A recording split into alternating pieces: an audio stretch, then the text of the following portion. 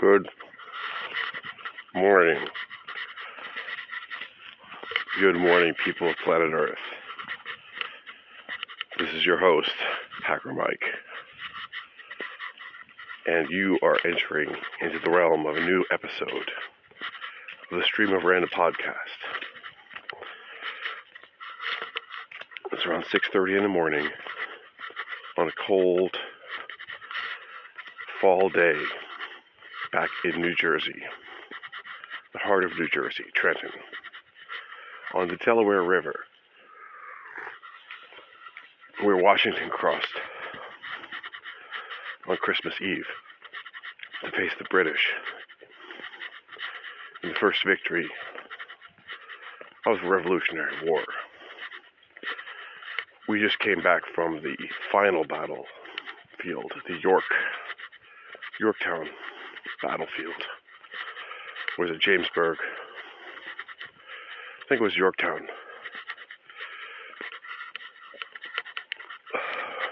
Where the British were defeated.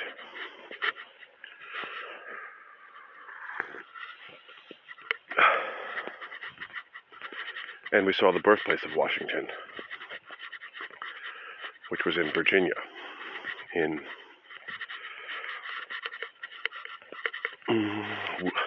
Fredericksburg.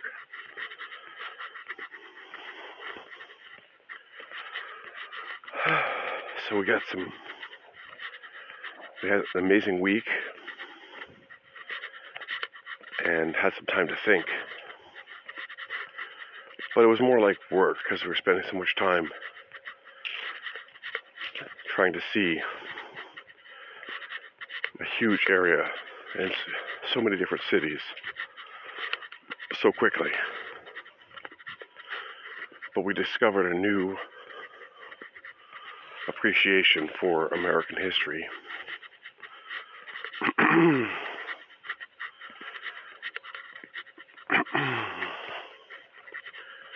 And the nature of America, which is even more expensive in Virginia than it is in New Jersey.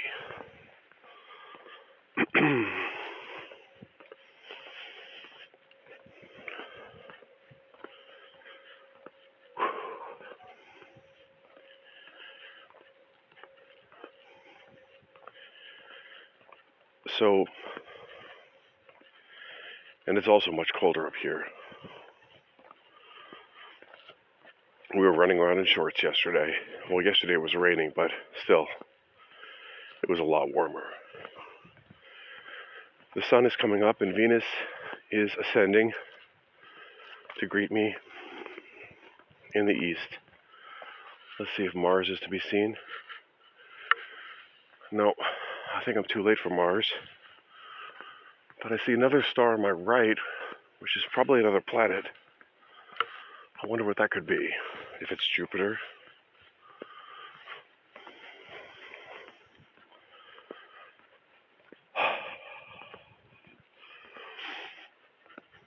That would be the south.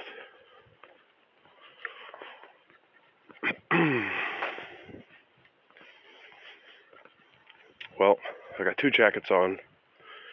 Today I put my shit kickers on instead of my running shoes. Because I do not want to get my feet wet in this cold. It's one thing to walk through the rain in warm and mild Williamsburg to see the sights. There's another one to freeze your butt off in Trenton that we already know. We've walked 100 times or 1,000 times. I guess 100. 100 on this podcast, 50 at least. More before that.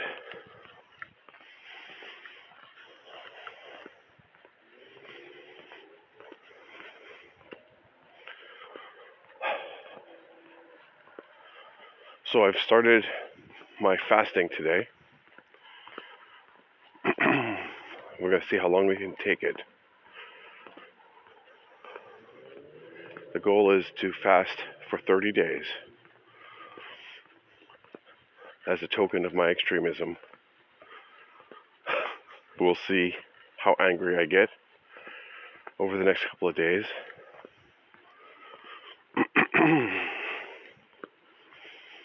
And I'll read up on it.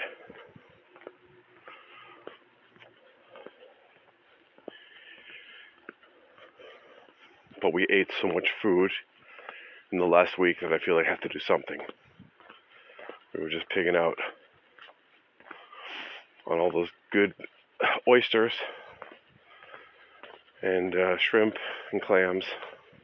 No clams. Crabs and other goodies. Bread. All types of good stuff.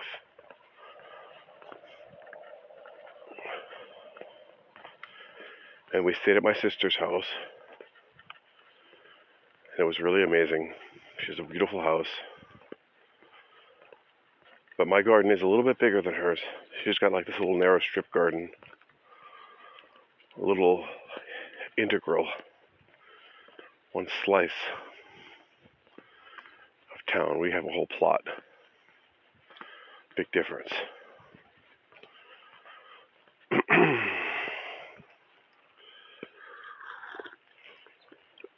I guess I'm going to do some gardening today. Or at least some lawn.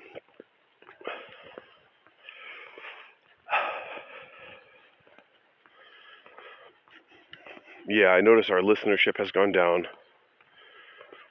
when I'm just rambling for the past week or so. And I do recognize that.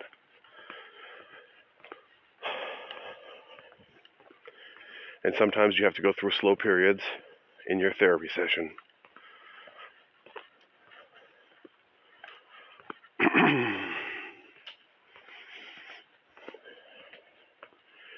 To deal with some heavy stuff. And yesterday's episode was pretty damn heavy.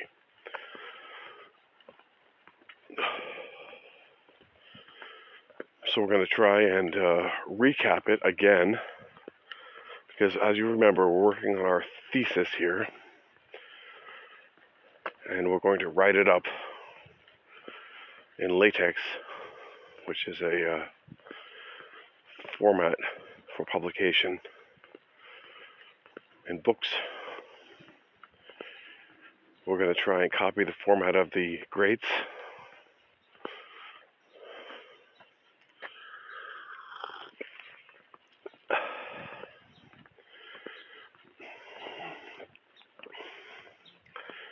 And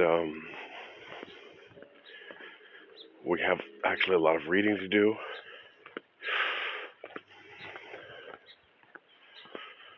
For this.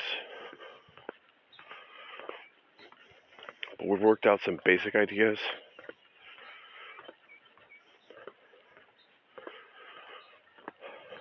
So the things that have been motivating me, I can lay out. People want to know what the theory is to begin with. Like, what is the theory that we're trying to prove? What's the new concept? What is it that we're going to share with the world that's worth even listening to?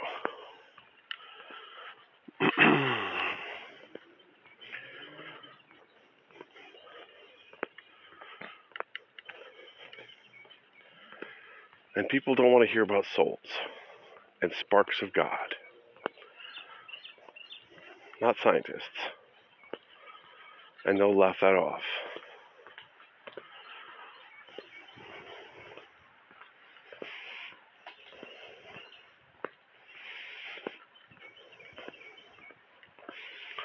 But I think we can talk about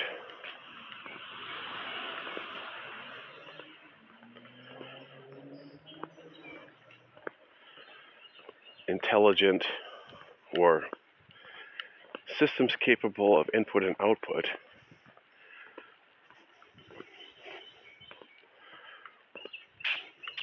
with, I think we defined the consciousness as a function before.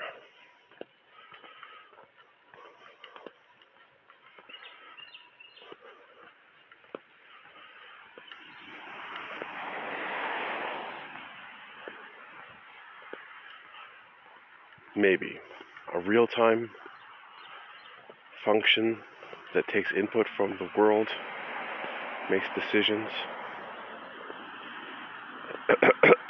takes actions.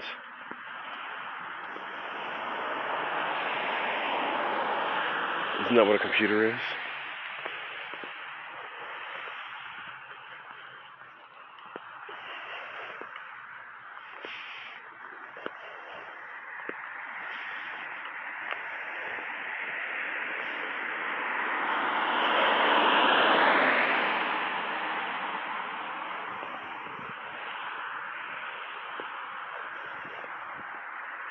And couldn't a computer try and communicate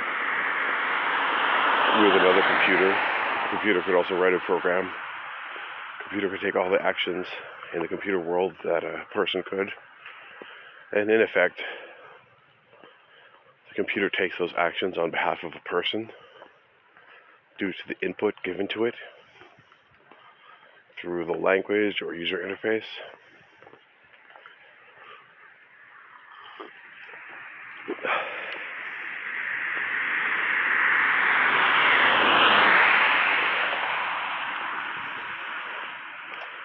So I guess it would be tempting to just leave the person out. But I want to put the person in, or say that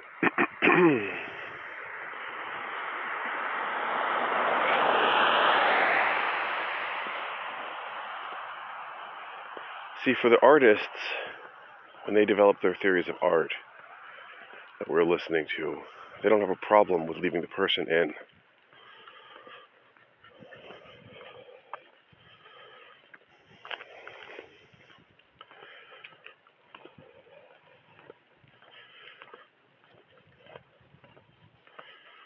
I guess we have to really do some reading if this has already been done and not reinvent the wheel.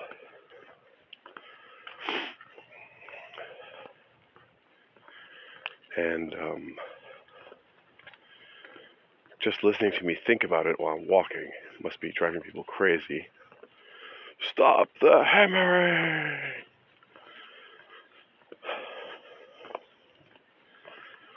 I don't know how much further we can get by just thinking about it on a podcast.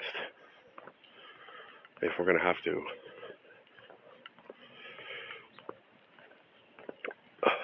sit down and contemplate this in silence. But recording your voice and listening to it does give you an extra memory function. And it is much more memorable.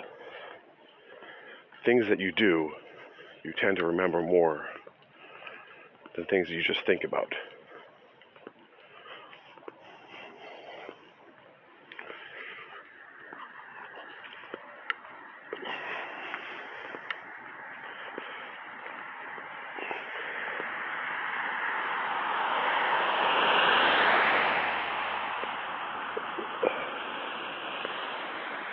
So,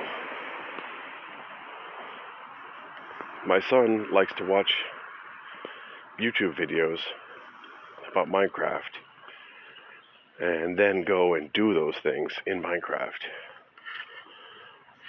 which is, I guess, the definition of understanding.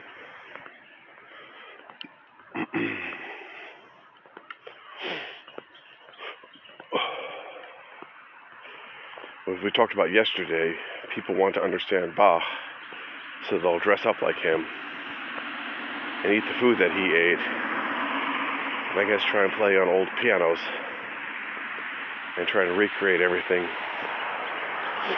that they know about him so they can get into his headspace. That's also an attempt at understanding, to move your perspective into that of the other person. Now, in German, verstehen, to understand, well, it's similar to English, where the word stand, which is stehen, but the under becomes fair, F-E-R. And I think that's more meaningful, gives you a better clue as to the movement or the shift in where you stand. Stand in that person's shoes. See things from that person's eyes. Be inside that person's mind. Try and understand the context in which they created the idea.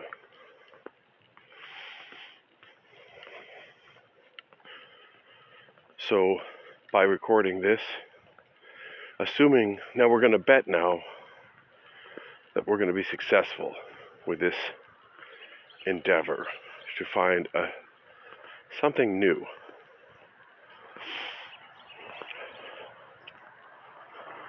And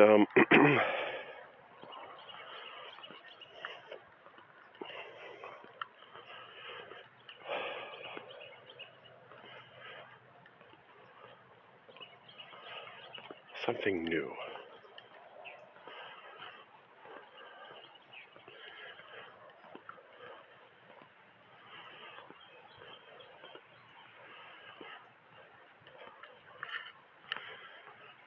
Okay, well, first of all, we have to understand what has been done. So we have to understand the old stuff. We have to read all these journals. And all these books.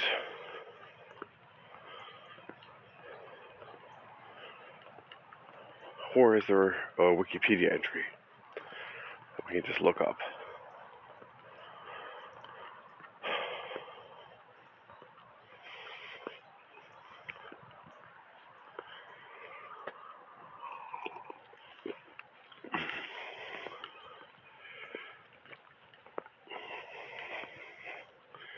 So we're going to have to restrict this to information that's publicly available.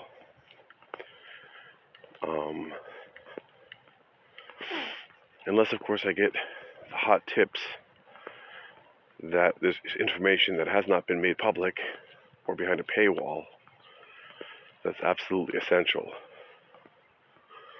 So we're going to have to first survey all the public knowledge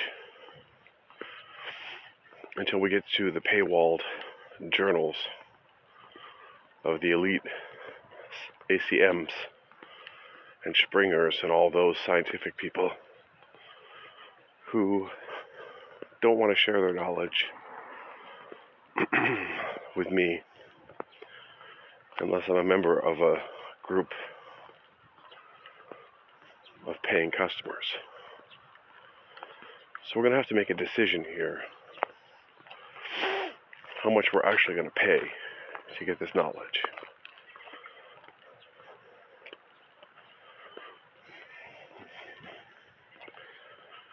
Like, maybe I have to go to the library, or maybe a lot of times you could just write to the author and ask them for a copy, and they'll send it to you.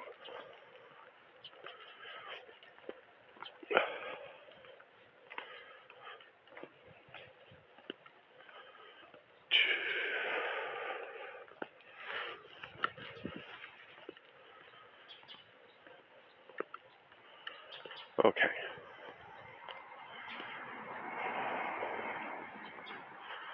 So we're going to have to read a lot, maybe, and understand it. Maybe some books.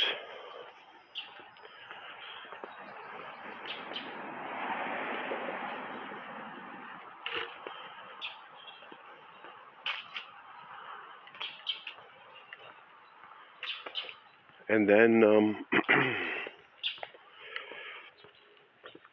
I'll have to reference those.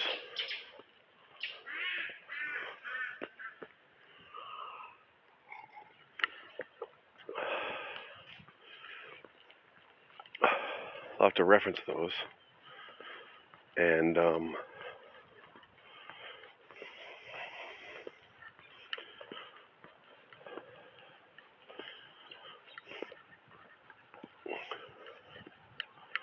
give quotations as to important information so people don't have to actually buy these books. So I'm just kind of going over how to write a scientific thesis idea from Umberto Eco.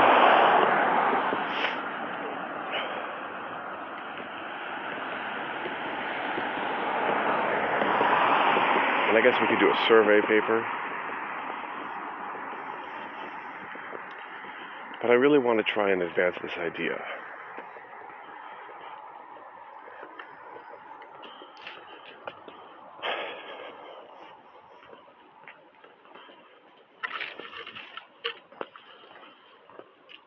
So I think what we're going to have to do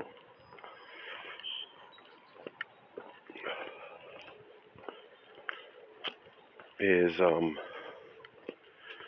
read up on some of these human language words and make that connection.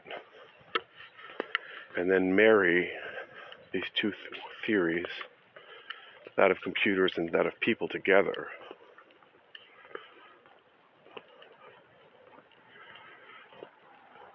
Where we place, so the theory is that, here's the theory, that the computer program is an artifact of art, or possibly an artifact of art, and can be evaluated in the context of that theory.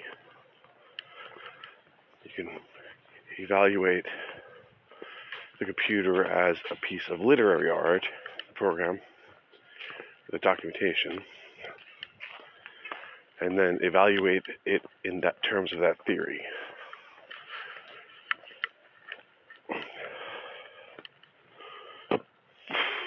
So there we go.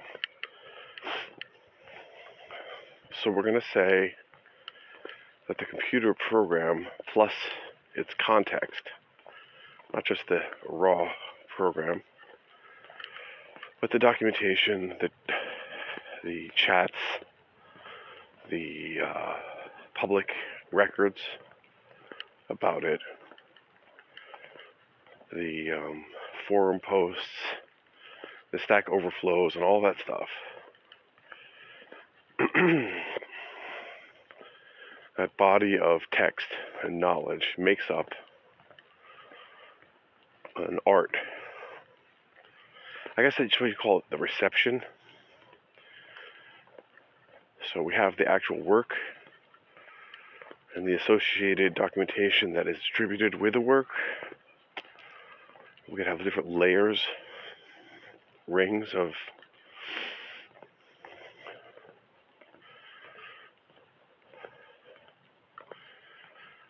or rings of information, distanced.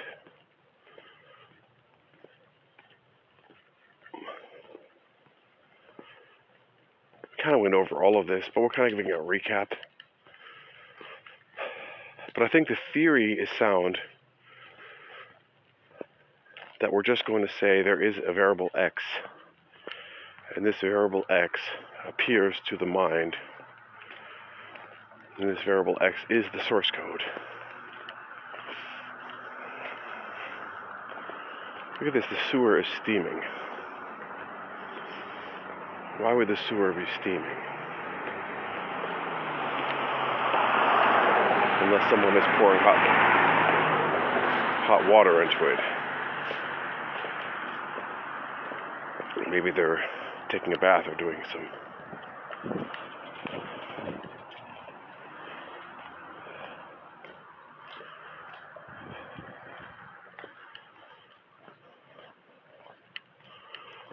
okay.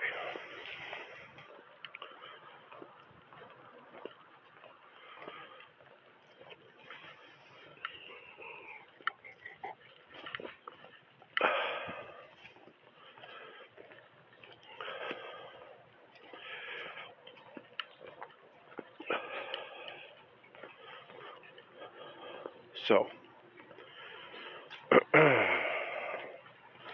variable x and a function f.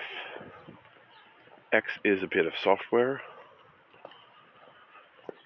F is a perception function. And I guess we have another function, which is the action function wrapped around it. So the results of the perception are then passed into the action. I guess we could apply some military idea here for security. We could say we have an OODA loop, observe, orient, decide, and act.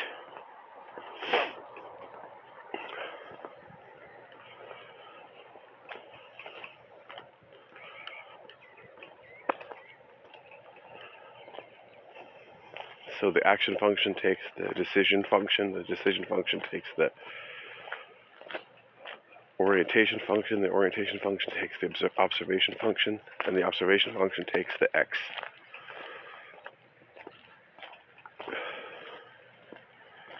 And we have a world where we have agents consuming resources, executing these functions.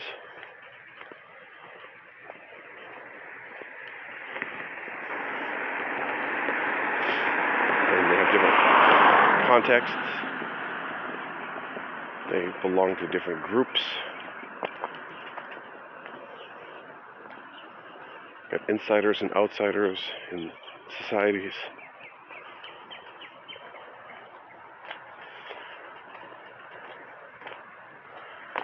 We've got soldiers and spies. Political parties.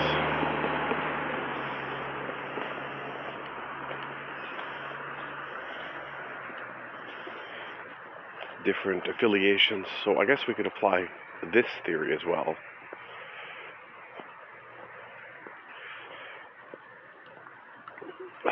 To the humans. And I guess we're getting into kind of bringing the human in, but through a different theories. So basically we're going to take some theories that involve people and observing things, the human-computer interaction, and we're going to bring that in.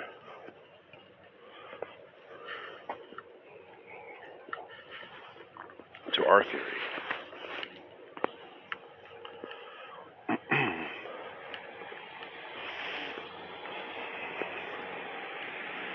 We can bring in some philosophy, like I said.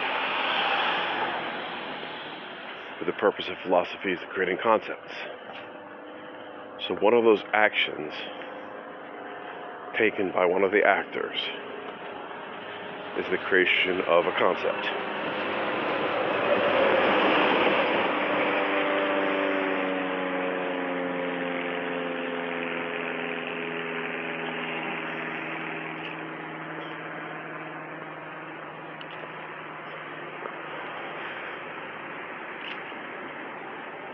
And then the communication of a concept.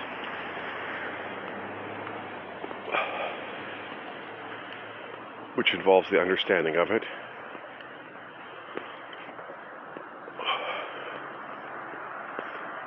And that understanding of a concept could be done through code, reading of code. And that creation of the concept could be done through code, writing of code, and associated documentation. So that maybe our concepts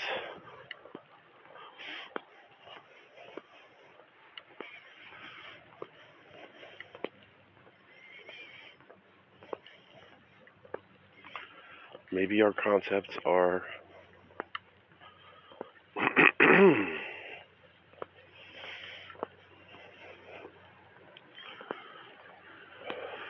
maybe our concepts, first of all, can be represented as symbols or as art, encoded in art, the idea. Maybe the concept is the idea of art, conceptual art, or some other kind of art.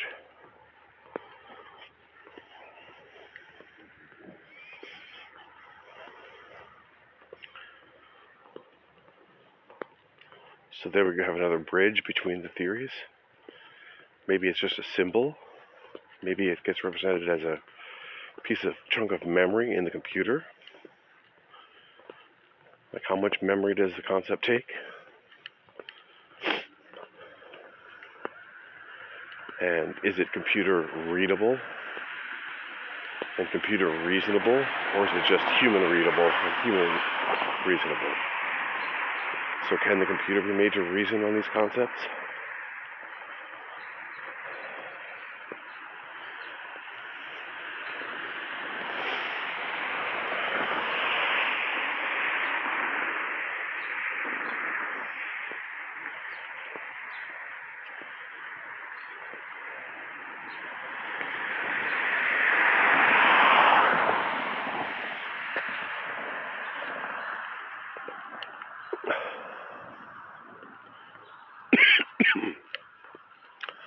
And then we get into this point of reducing things down to points themselves. Like, just because we can make one connection between two theories doesn't mean we can make a full connection, right? We could say that this, in some cases, implies that. This is in some way connected to that, but not all things are that way. Not everything is a concept, etc., etc. And then I was thinking maybe we can bring in something like some kind of statistic, like Play Store or App Store installs and ratings as a function of the reception of the idea.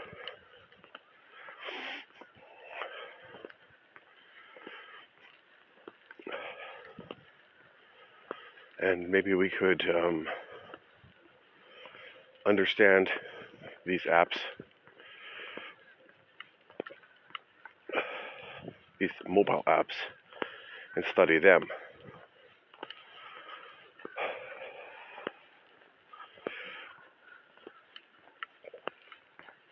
And model them, because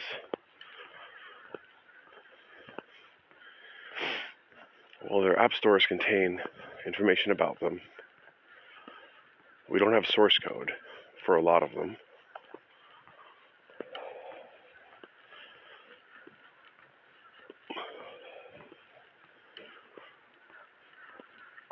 But we can download the jar files and decompose them, or whatever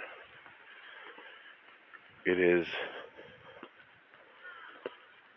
I know more about the Android stuff. Or we could look at the F-Droid for open source and see if we can do a deeper analysis because they're open source.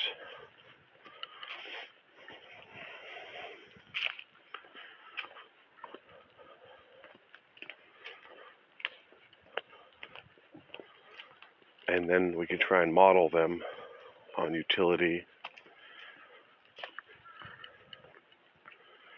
and concepts. What concepts are they communicating? What functions do they promise?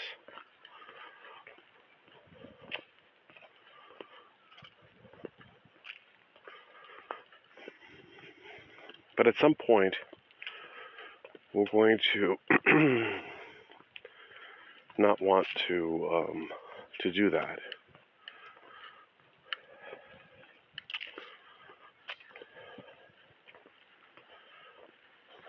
Because it's going to be a lot of work. So we might sample some of these.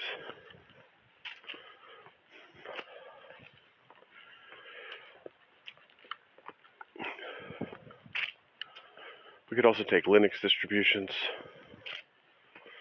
or apps. Anyway,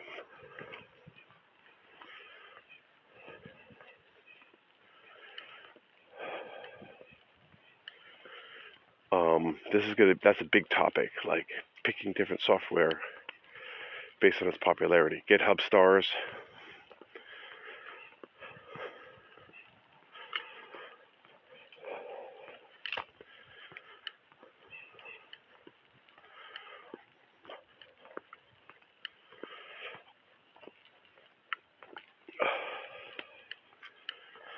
And Then the question becomes, well, can I make this document, this theory, also executable? Not just a document, but a document tied in with other things. Can we make it semantic web type linked? Can we make an ontology out of it, out of the actual source document?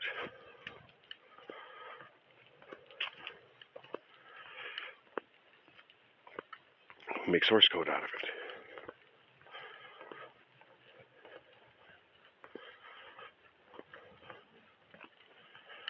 it. And do we need a web language, or can we just describe it in such a way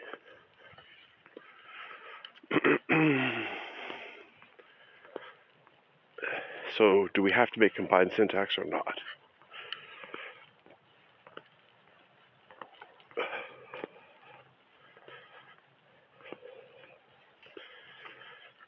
And then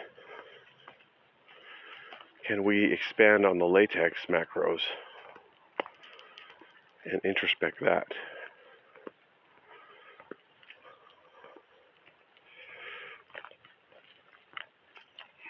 And what can we learn?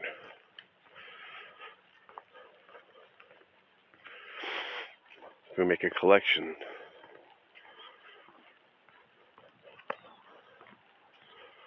of documents in that format? Remember, tech info as a simplified latex.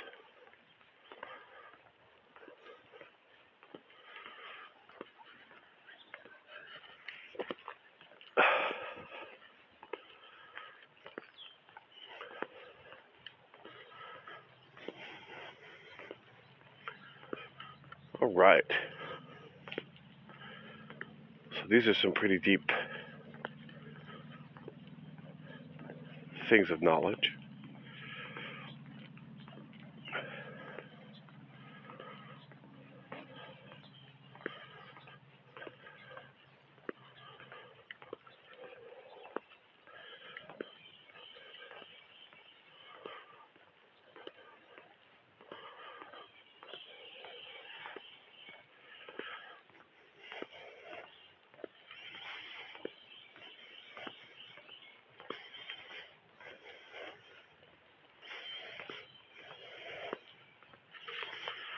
All right.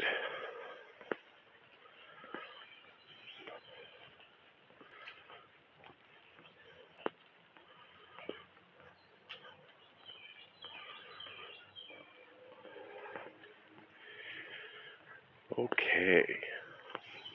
So that was a pretty long brainstorm there. I'm not sure what our theory is now, but we talked about single syntax versus multiple syntaxes, a single unified theory versus multiple theories interconnected. And I guess there's some kind of framework for connecting two theories together. You have a theory about a situation X,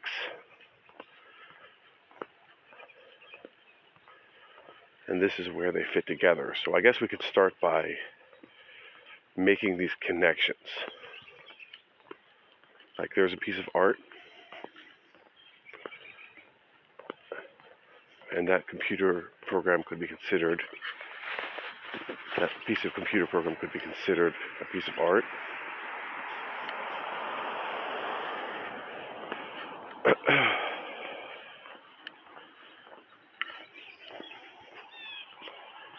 And under what circumstances?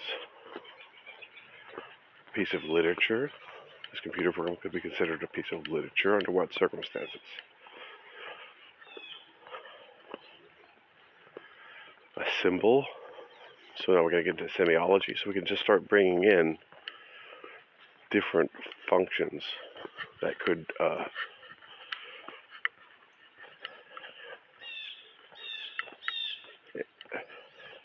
be used brought to bear or used to evaluate this X. You can understand it as a sociological movement, expression of communication.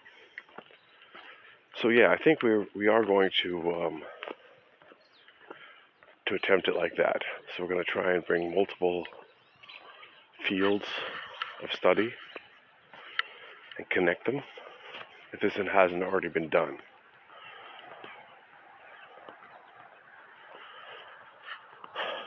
And then we're going to try and unite these different theories. Now, that could get very difficult. So Wolfram tried to unite all these different theories. He had to come up with his own theory and his own representation.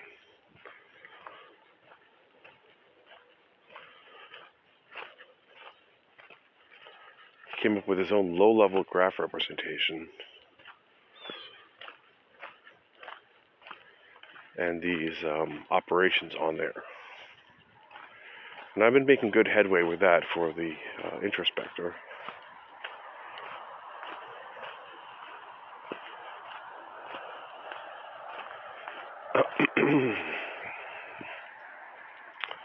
And can we do that for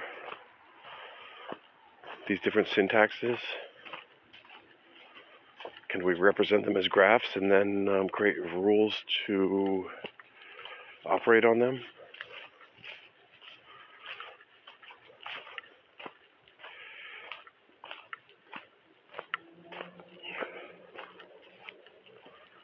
Can we find something that would synthesize multiple theories?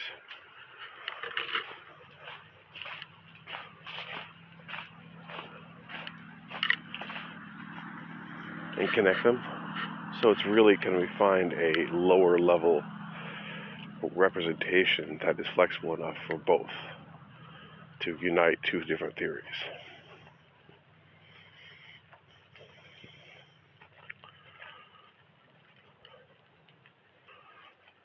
Can we just represent them as like Haskell functions or something?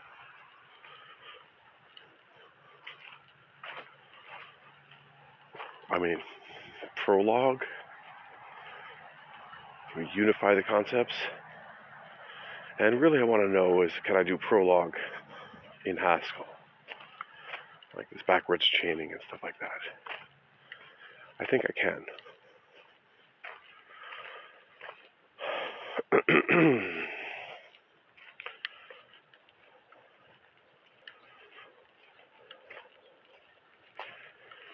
Okay.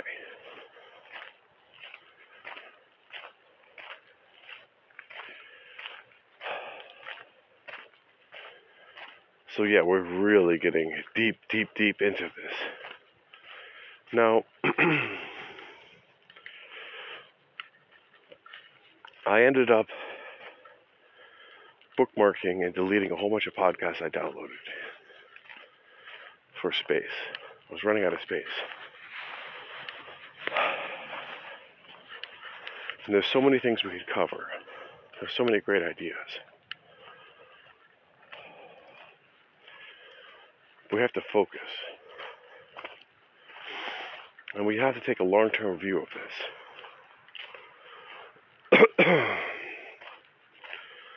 A long-term view of this project.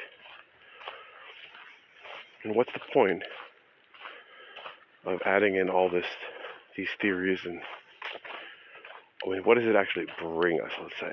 What's the actual value?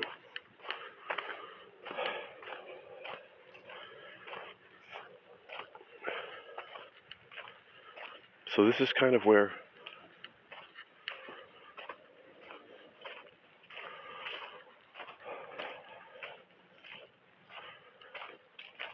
we wanted to prove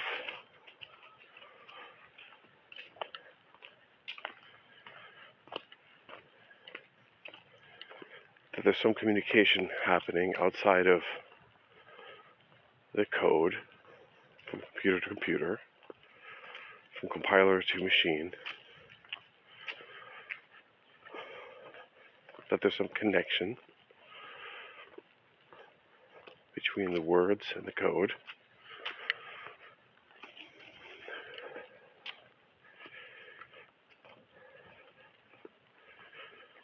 that there's some concept being communicated. What do I need all these theories for?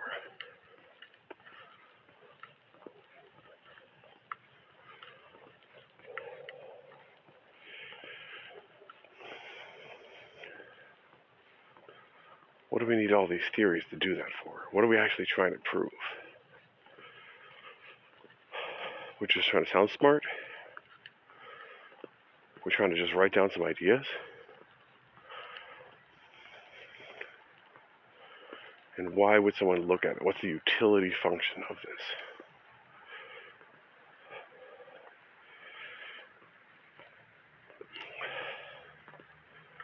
What's the utility? What's in it for me?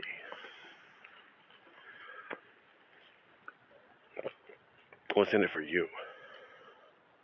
What's the value proposition?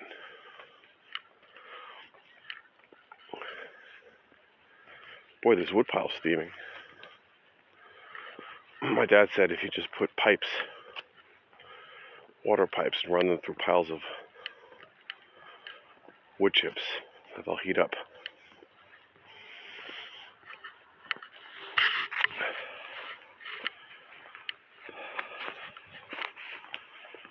So I counted one police car so far, coming to see what I'm doing.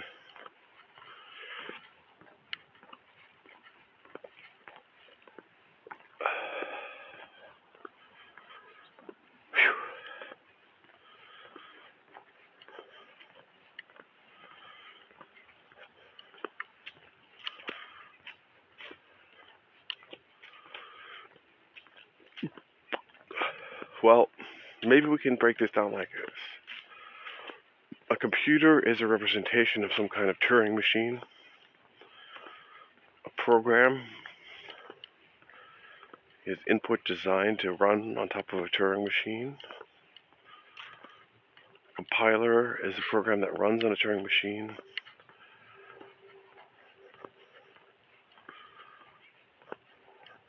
But in the end, the program that it runs, the compiler, is Turing equivalent.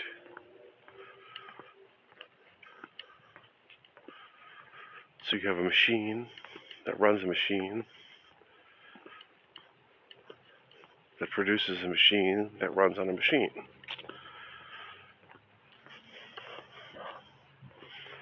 And all of these are indecidable, undecidable.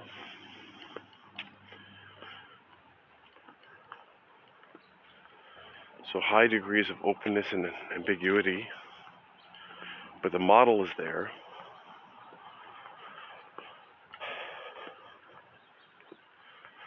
So we definitely have a model of computation. And we try and squeeze our other models into that model of computation. We're trying to encode them on top of it to carry it. We try and squeeze math and other things into this computation. And I guess the theory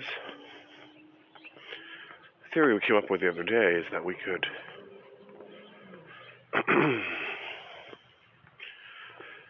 encode somehow the concepts and the computation together so that the code, when executed, would emit the concept, as well as do something else.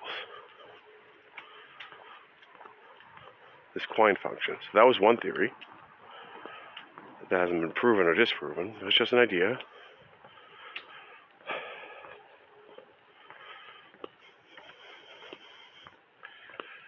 And we considered if we could embed the documentation in there as well. into the function. If we could make it a self-documenting like Emacs type system, you could browse the functions, select them, interact with them visually. If we had some user state, and the user state could be just a REPL where they type in characters, and for every character they type in, it gives you some state.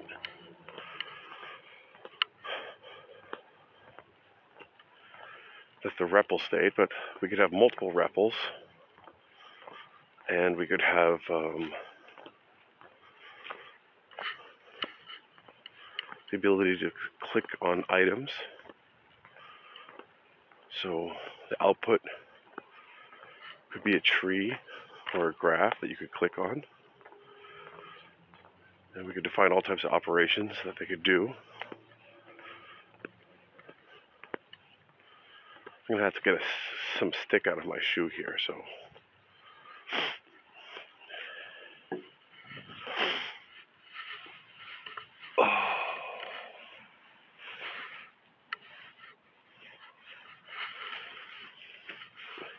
You could define some type of user interfaces. Now the reason why I mentioned mobile is I would like to have some kind of mobile app. For the very fact that mobile apps represent something easy and accessible. So let's just say that this paper, this theory, could compile to a mobile app, right? And then could execute on your phone, possibly connect to some server, or not.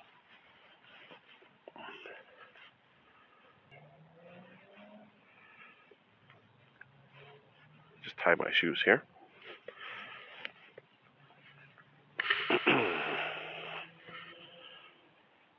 So let me just check my recording. Yeah, we are recording. 22 hours left. Everything looks hunky-dory.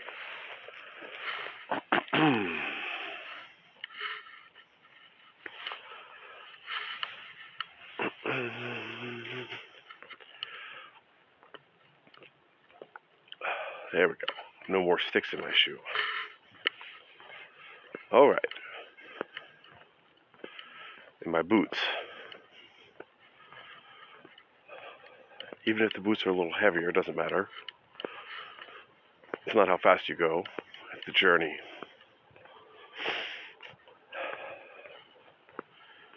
We could also wear like lead boots, super heavy ones, and put weights on my legs and walk around like that. We'd be slower. There's my little baby deers. I miss them. My deer. Deary deers. I didn't see so many deers in... I saw a lot more bows, though. At the pawn shop was full of bows. Crossbows and bows. I didn't see so many deer running around.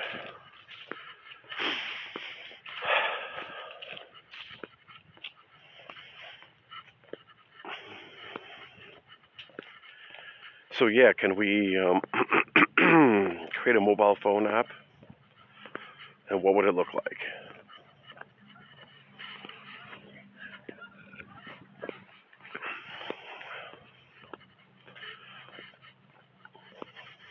Well,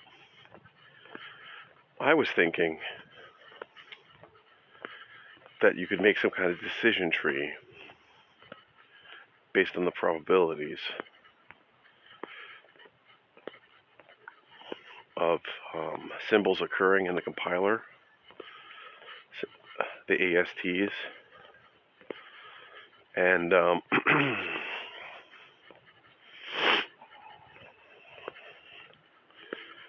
well, even the probabilities could be like, well, we would start with something like this, like a declaration.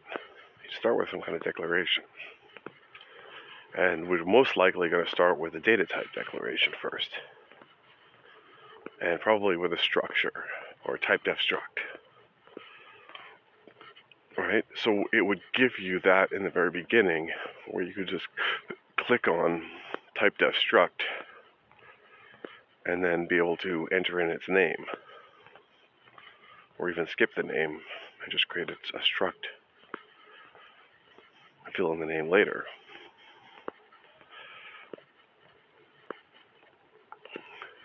Right? So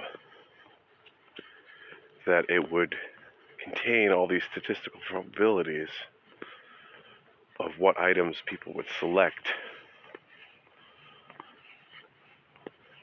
You know, it's like, is it a string or an int? The field. You can put a field in your struct. Is it a string or an int? And that way we could construct trees on the phone, concepts like structures or tuples, function parameters, lists of parameters,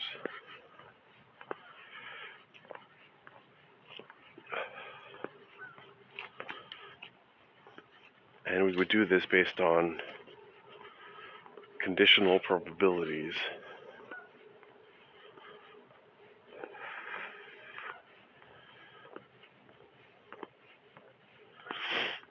So I guess we want to start with what are the, and this would be per project, so you could load up the presets of a project and load in those conditional probabilities. And there would be a compact representation of them, a couple of numbers, not a huge amount, some strings or some ideas, some things.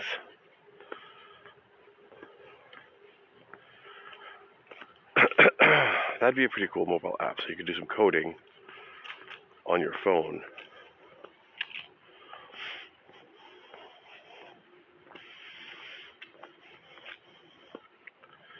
And also, well, we want to be able to include, to do the same thing for other languages like LaTeX.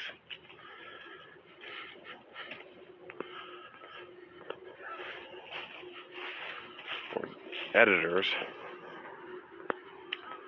And they give you those toolbars at the top.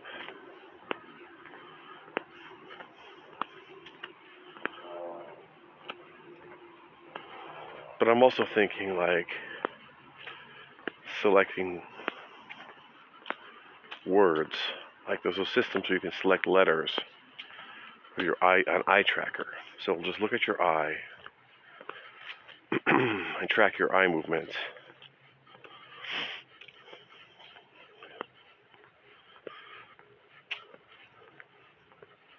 I guess it could track all types of facial stuff. And you could train it to go up and down and select. I guess you would select by stop moving. So all you have to be able to do is blink or do one muscle movement, and then you could become a programmer. Now if you can't see, we also have to give you audio feedback.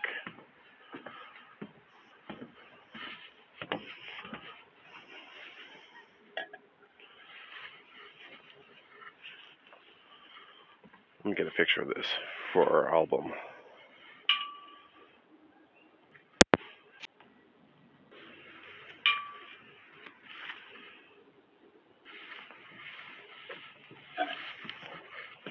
So for the deaf people,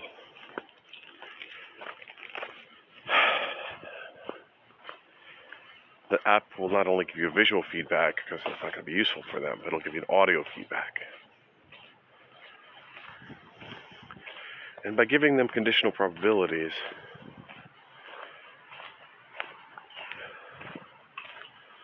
we could reduce the amount of choices they have to make.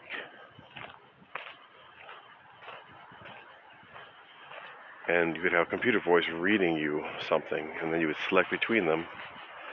And I guess you could just use the, well, you could still use your face,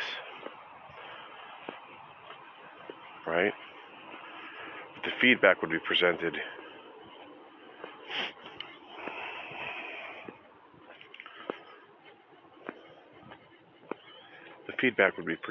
as in audio. And then you could also do things like stop it and say, okay, I want to record a new sound for this thing, or I want to recognize a pattern that we just saw and create a new concept. Okay? And introduce one.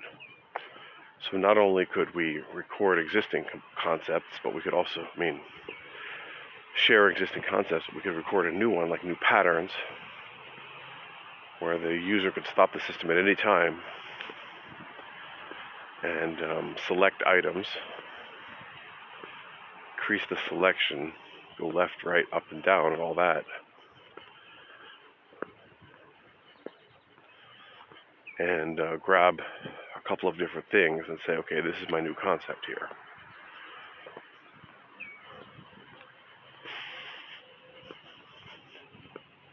And then the system would learn that new concept, and then when it's presenting it, it would match that pattern, and instead of reading back 5 different things, it would read back one different thing, and you could even record a sound to say what that one thing is.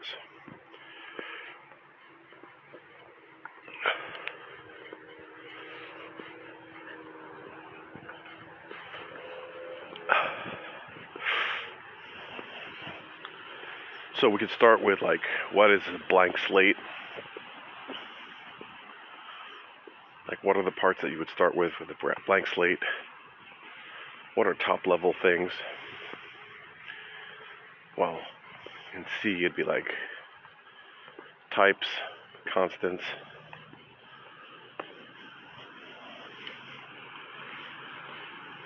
functions.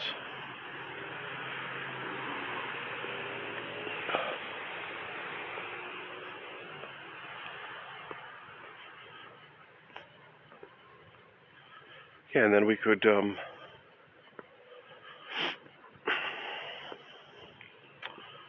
pretty sure we could do this with Haskell on the phone.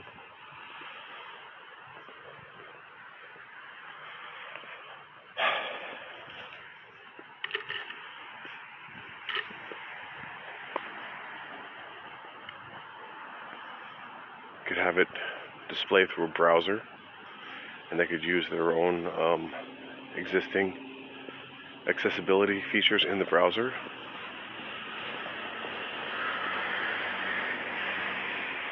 That they feel comfortable with, instead of learning new ones. Have the stuff run on a micro server in the background, on the phone itself, or on another system.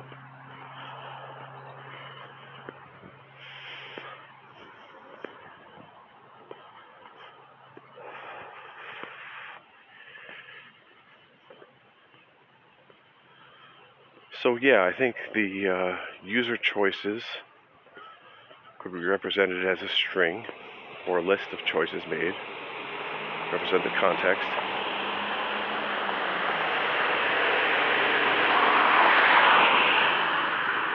And that would throw up some user interface, which would be sound and visual, and throw up some controls, which then could again be used to modify things. That's the output of it.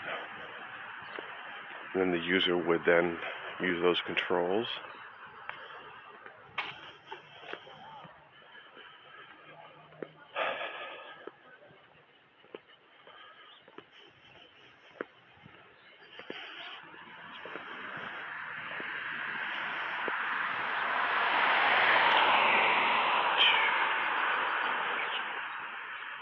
yeah, I think we're going to be able to create a podcast app like that as well.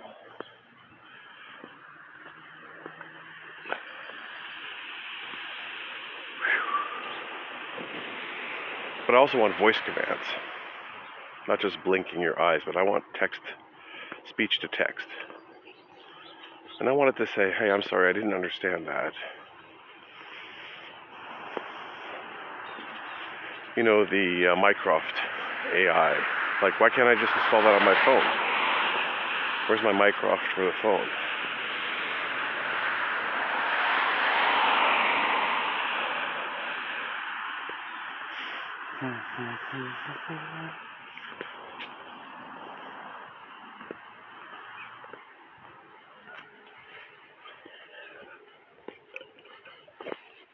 Yeah.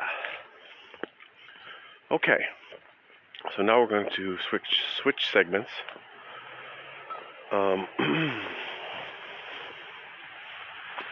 think we got some pretty good ideas here.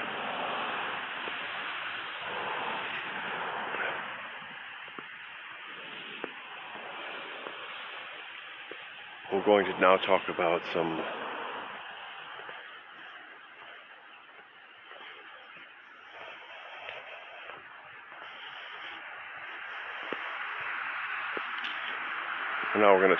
some other things,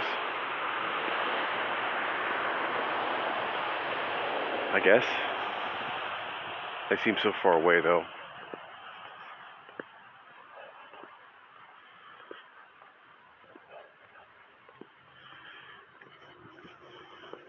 Everything in my mind that I'm not thinking about right now.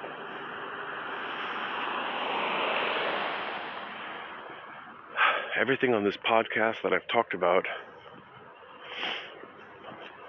that I'm not talking about right now. Okay, well, it was funny because you know how the other day I said to Google, I have some feedback for it?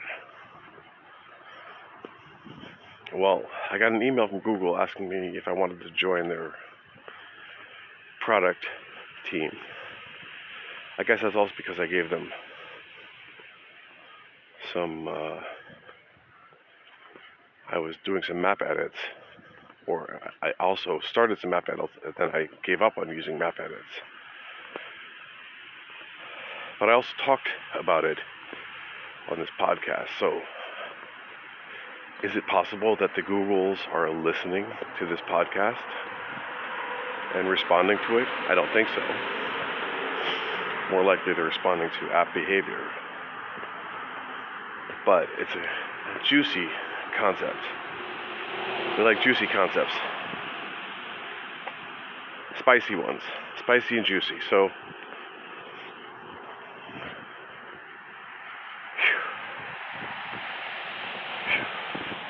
good morning. So, what I was thinking, you know, is it possible that the Googles are listening and responding to such things? That's an interesting idea. We talked about how we're going to build a question or a sentence that would crash the global computer. Well, can we crash the Google with a query? Is there a query that we could write that could break the Google?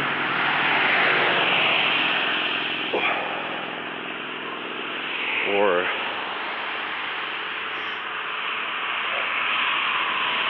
a legal action we could take that would trick it? That must be easier.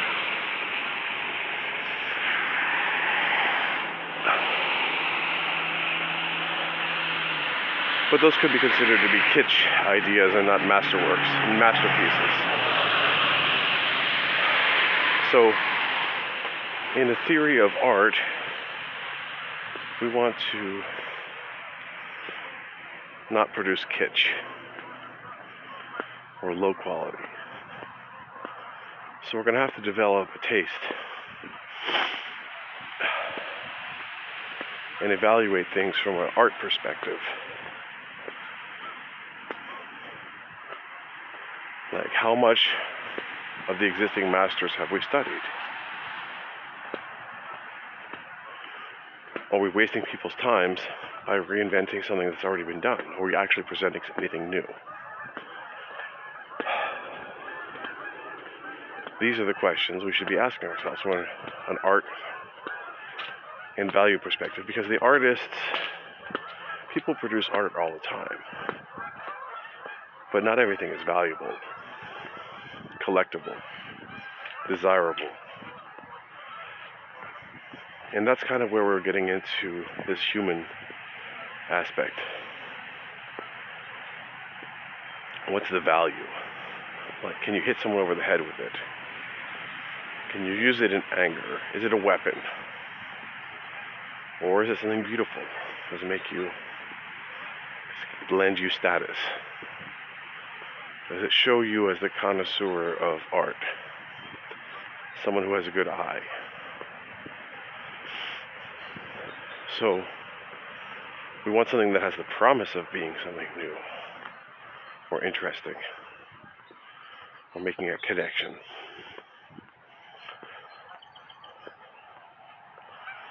We want something that will capture the imagination of the observer and make them want to learn more about it, to evaluate it, to go deeper. And then we can consider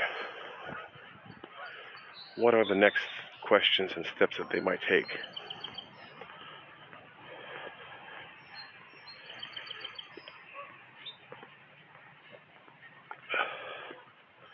And present to them in order, in the right order, to deliver the ideas in a way that would seem natural to them, to make decisions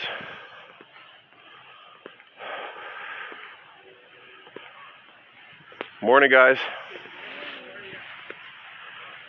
We're doing the avoidance. Oh, it's okay. Oh, look at that. Yeah. I know that one.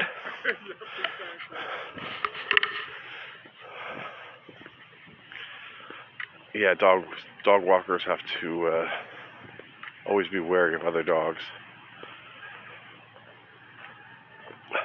So, can we present can we order the ideas in a way that seems natural or logical?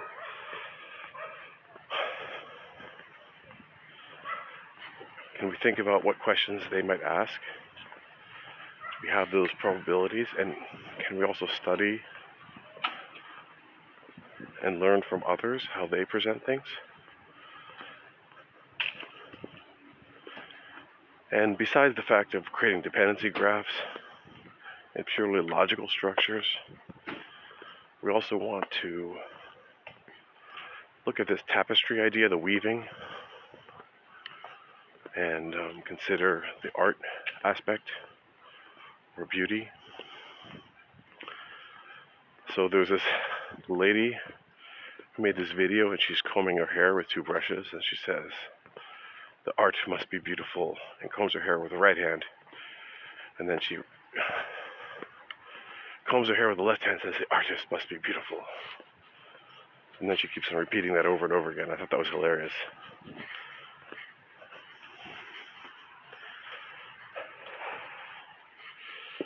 Good morning.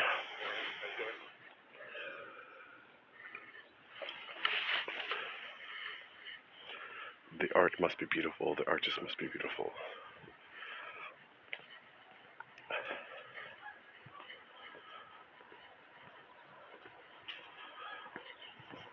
So I'm thinking that, listening to Lex's podcast, he always wants to say, "Oh, that's a really beautiful idea." He loves these beautiful ideas. He's a romantic. So I'll say for Lex, the idea must be beautiful, right?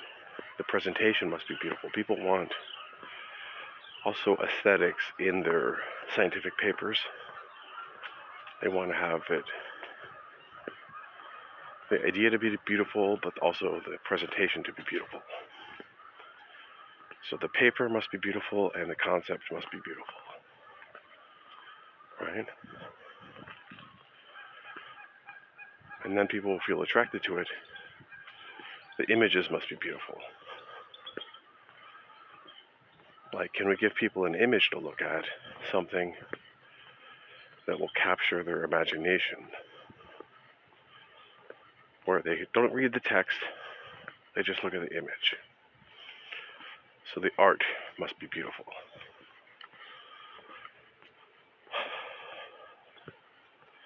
And what are the aspects of a beautiful art that we could put into our mathematics or papers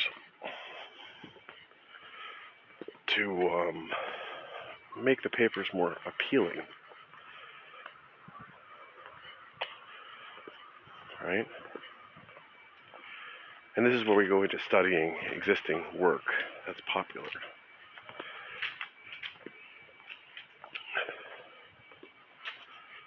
And Vlad was misunderstood for a long time because he broke the cultural norms. And he didn't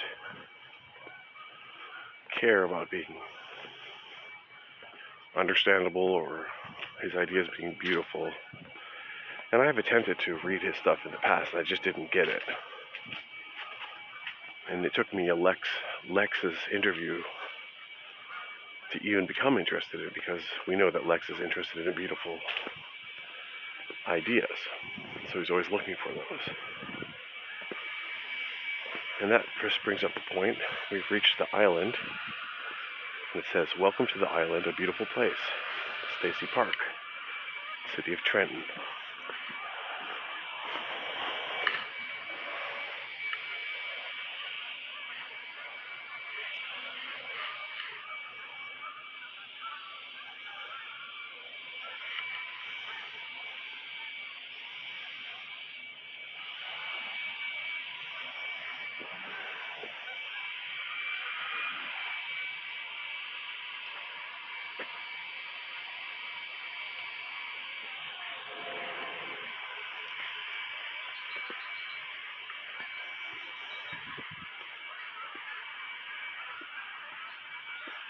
All right.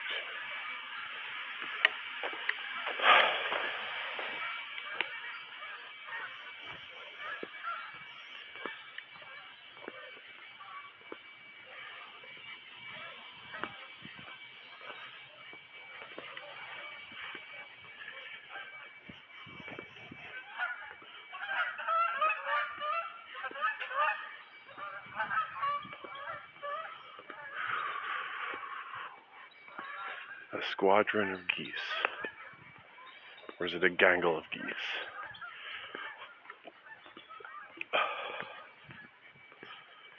All right. So,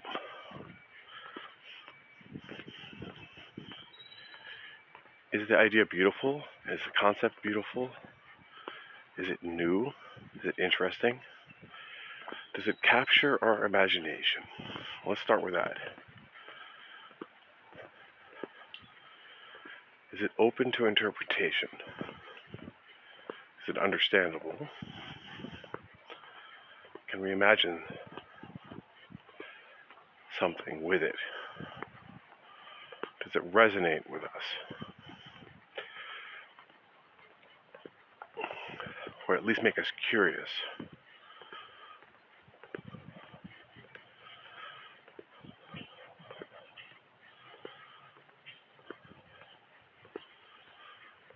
Does it promise something?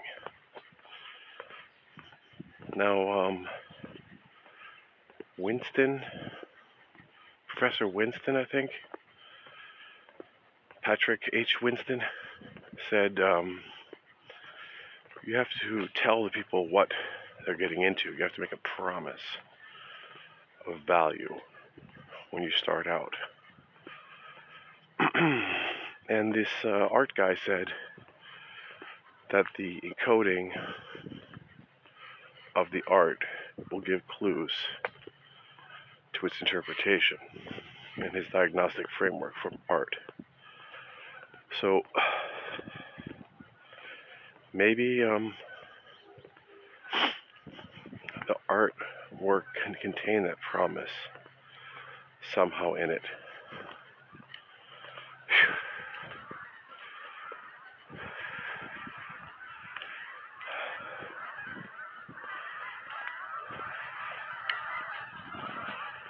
All right. Good morning. Did you see the cat or did you see the geese? Did you see the cat? No, he ain't there. All right. They probably want to go chase him. Yeah.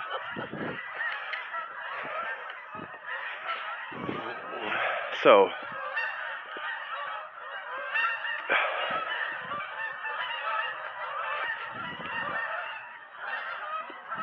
the geese are back. More geese. Looks like they're flying north. Hope they don't poop on me. So,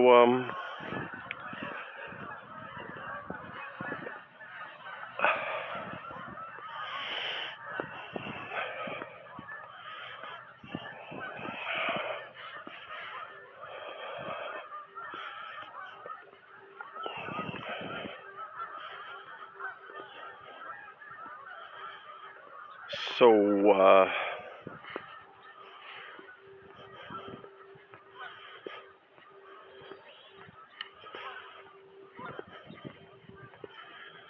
so, and there's a lot of different ways you can say so. You could be like, and then you could just, there's all types of fillers that people use in these conversations where they don't exactly know what they're going to say next. They need time to load it, but they kind of hide that fact.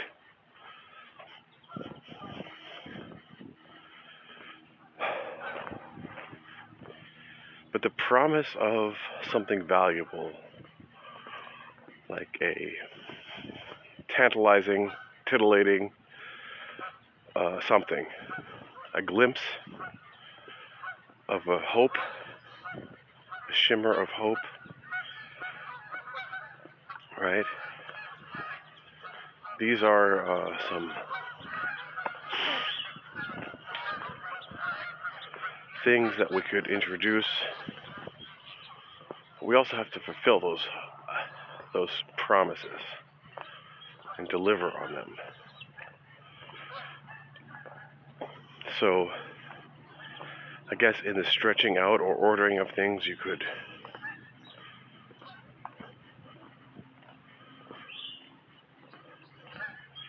split it in two and put some of it in the beginning and some of it in the end. Create the arc of the story.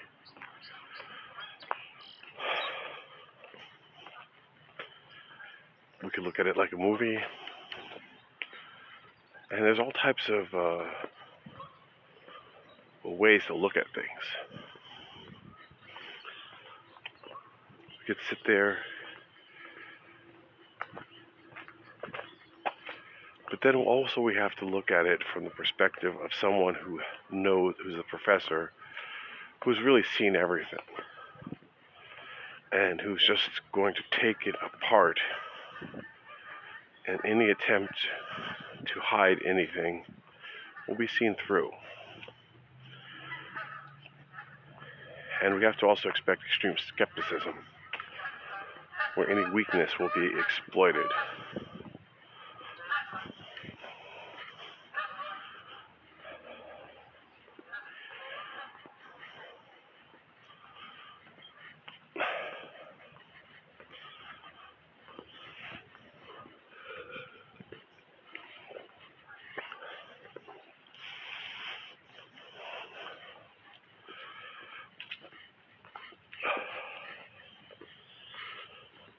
So we're going to have to look at this from multiple aspects.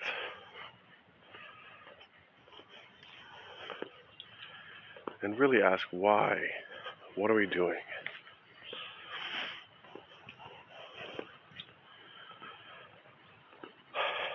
What's the audience?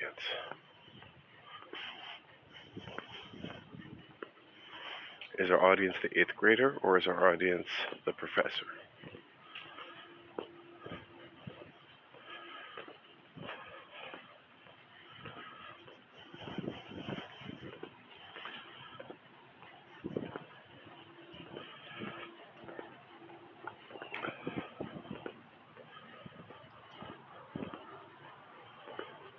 Yeah.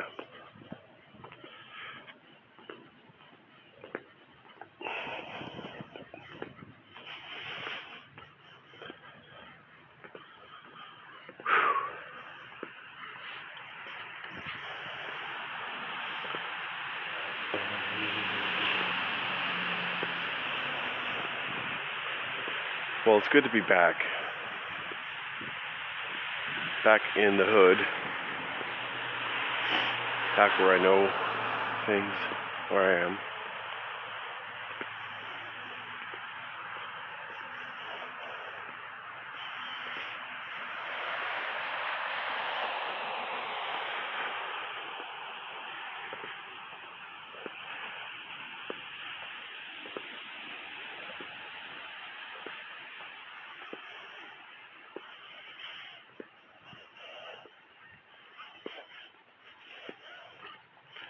And then we're going to have to determine how much background information we're going to have to present.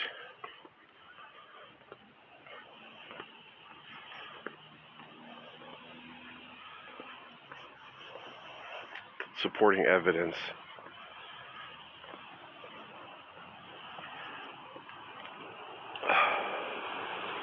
And how much you can do at one time. And if we could deliver this in pieces,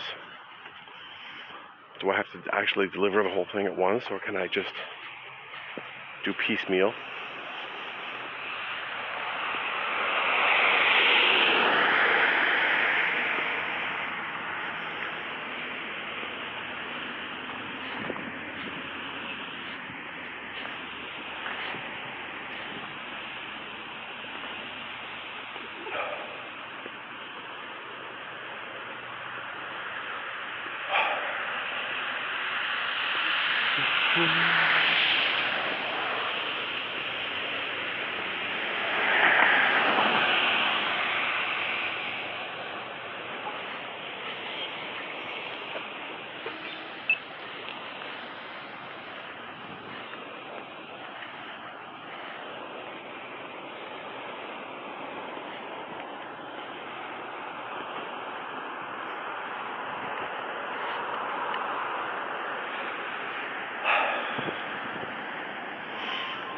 Okay, now we're getting a phone call.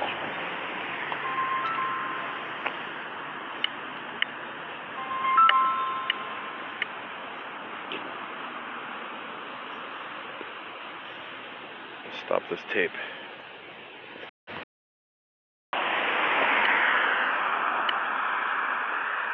Okay, are we back? We're recording? Well, that was cool. So yeah, we stopped for a phone call.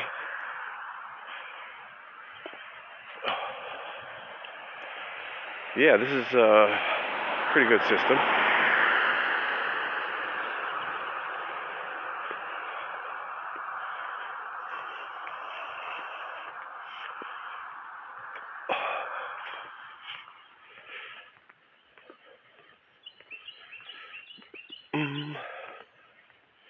So yeah, we're not only going to look at concepts, but we're going to look at marketability.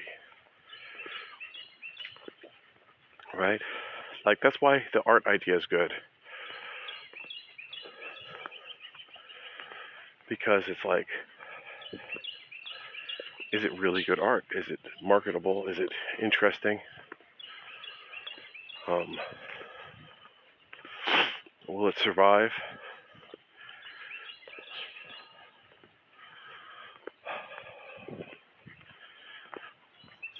Is it a masterpiece, or is it a piece of kitsch? Or a piece of crap? So value judgment.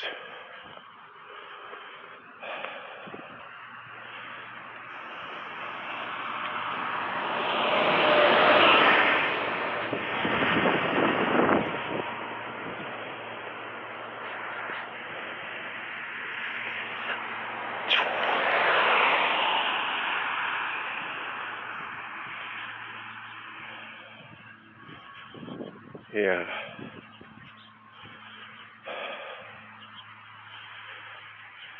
So,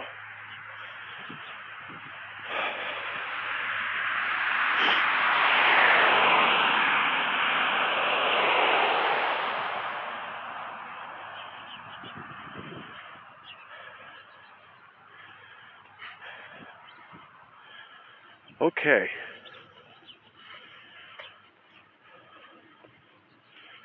Well,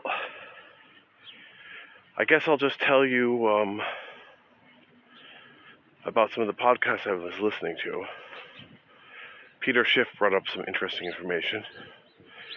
He said the lead analyst from the Bank of America said that if Biden wins the House and the Senate and the presidency, it would be the best for the economy or the stock market, because he said that the stimulus plan would be the highest. So, and Schiff said that the worst for the economy would be if one party controlled the House and the stimulus would be unleashed.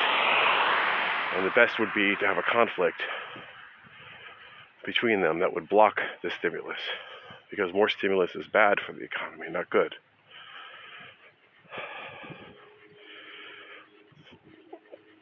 So what's good for the stock market is not necessarily good for the economy, is what he's saying. So that was interesting. And I fell asleep during the Free Talk Live. I was listening to the No Agenda show a bit. Oh, the podcasting 2.0. They never responded to my idea for the GPG, or the signatures signing of the podcasts.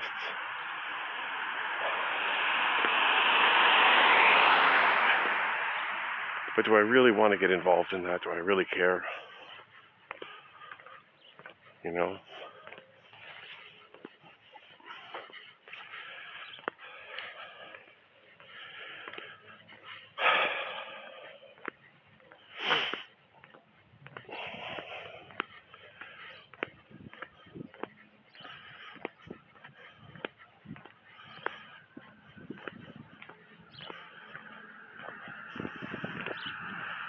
So,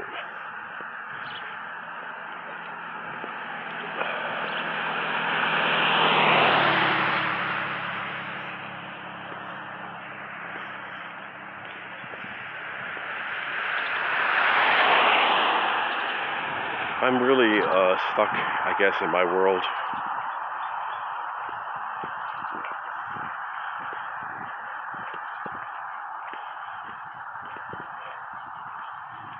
And I'm going to have to fight my way out of it. I feel like we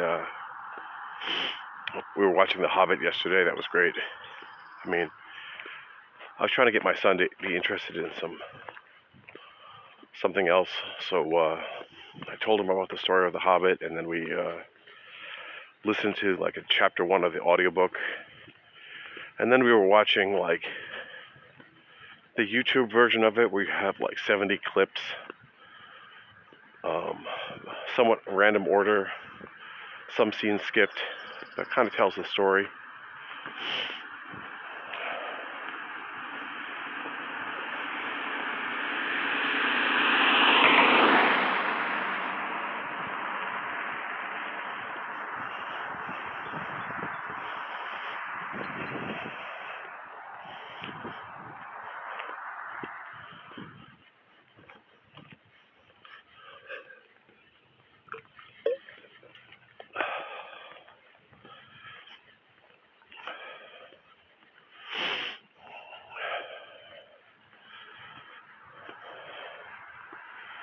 And I was just thinking about that.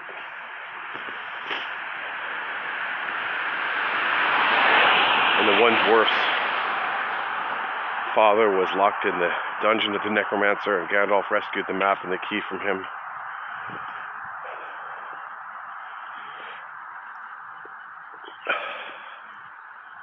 And sometimes I feel like I'm locked up in the dungeon of my mind.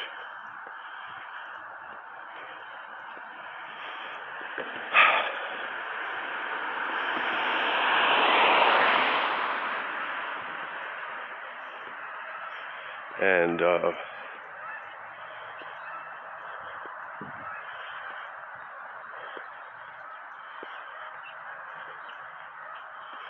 people who don't get so caught up in this bullshit that I do are generally more productive and producing applications that are useful and marketable. And maybe I'm over-intellectualizing, getting lost in the mind.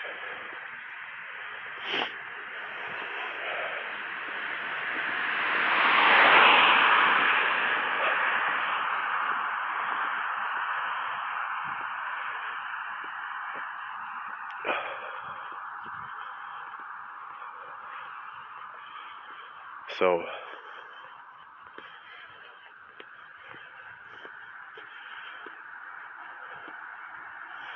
I guess the copy and paste world propagates itself because people are used to copy and pasted apps that look like each other, and maybe that is the concept. Make a bad copy of a popular app.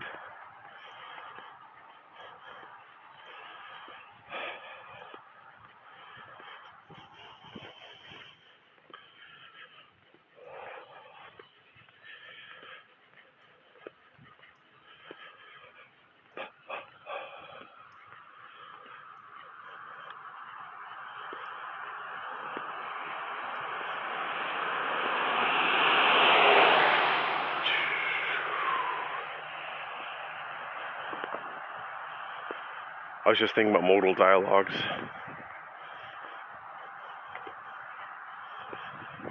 How many times have you wished you could just take a modal dialogue and click it in the background?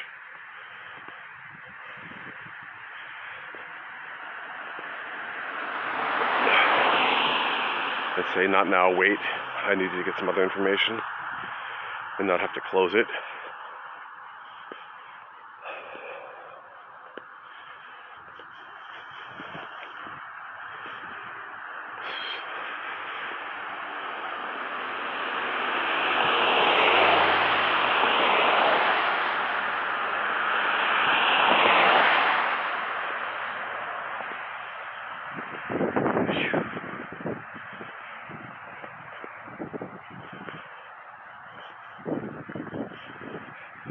Yeah, I think we're really fading out here, so we're going to cut this off at this point, and maybe we'll listen to some clips, maybe not.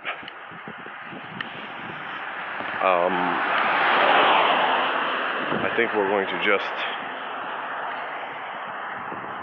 call this podcast for the day and go do something else, because there's only so much we have to say right now, and my mind is basically drained out. So thank you for listening. Thank you for joining me on my walk. I got another half an hour to go. Maybe I'll pop back in, maybe not. Have a great day.